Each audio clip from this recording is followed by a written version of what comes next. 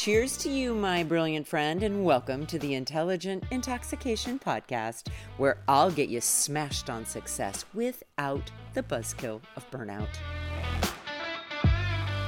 Welcome back, everyone. So we are going to go even deeper into this inner critic concept today as we are working through this multiple day series on how to stop a crappy habit. Okay. Again, it is so important that we get really curious about your inner critic, because here's what's going to happen. If you took my suggestion and you considered, regarding your crappy habit, making this daily decision, like I mentioned at the beginning, if you want to stop, let's say I use the example of maybe you want to take a break from drinking, or maybe you want to take a break from eating sugar and flour, let's just say. I suggested that you experiment with once a day. If it's at night because you're a night person, if it's in the morning because you're a morning person, make the decision once a day for the next 24 hours whether or not you're going to partake in that habit. So for example, today I am not going to eat sugar or flour. Tomorrow I can decide something totally different. Today I've made the decision not to. Okay? Here's what's going to happen. You're going to run out of willpower. Something's going to happen, aka a trigger, and you will be tempted to go back on the decision that you made. So we are going to get really curious today about things that trigger your inner critic. Okay? So let me give you some options. Area number one, what situations trigger your inner critic? Do you notice that mind chatter starting when you're at social events, when you're at work, when you're at family gatherings? Just get curious about the situations that you find yourself in when you notice your inner critic getting triggered. And here's how I'm going to bring to your attention that it's likely happening. Your body will tell you, sometimes before you're aware of what's going on in your mind, by getting really tight or hot or constricted or nervous or jittery. That'll tip you off to turn inward briefly and get curious. Okay, what is my mind chattering at me? Why do I feel unsafe in this situation? How is my inner critic trying to keep me safe? Okay. Here's the second potential trigger. People, right? If we were playing Family Feud, I would have almost predicted that would have been number one. Survey says answer number one. Certain people will trigger your inner critic. Now, let me be really clear by that. That doesn't mean they're responsible for the thoughts in your head and the emotions that are going to come up for you, but there is something about the person that triggers your inner critic. It might be your kids. It might be something they're saying or doing, okay? It might be some of your friends or acquaintances. It could be something they're experiencing or saying or doing. It could be how they show up on social media that really triggers you.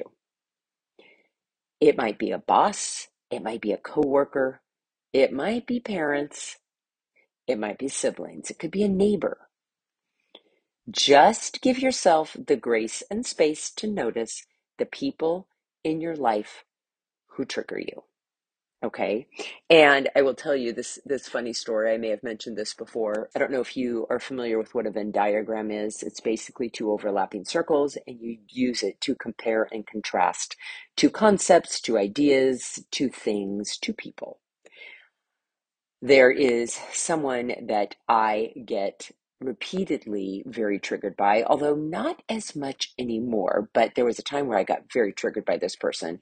And I couldn't figure out why I was getting so triggered. And so I actually used the Venn diagram to compare and contrast this person to myself in this spirit of like taking ownership for my feelings and my thoughts. But here's what I was realizing.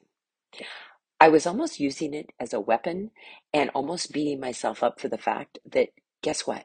We're just not going to be in alignment with some people. We're not going to be compatible with some people. We're going to have different values than some people.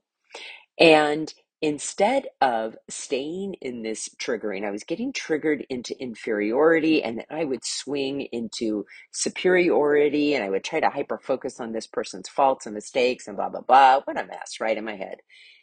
And once I really just got to the place where I was able to say, you know what? I don't like being around her. I'm not going to do it anymore. It was amazing what that awareness and acceptance did. And I don't find this person to be a trigger anymore. Do I enjoy being around her? Oh, hell no. And guess what? I don't have to be. So, not a problem. Here's the third area to really get curious when it comes to your inner critic getting triggered.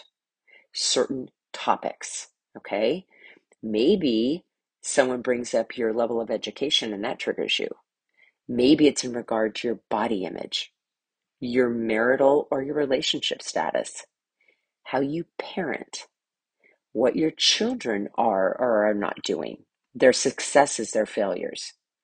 It might be your resume or your work experience.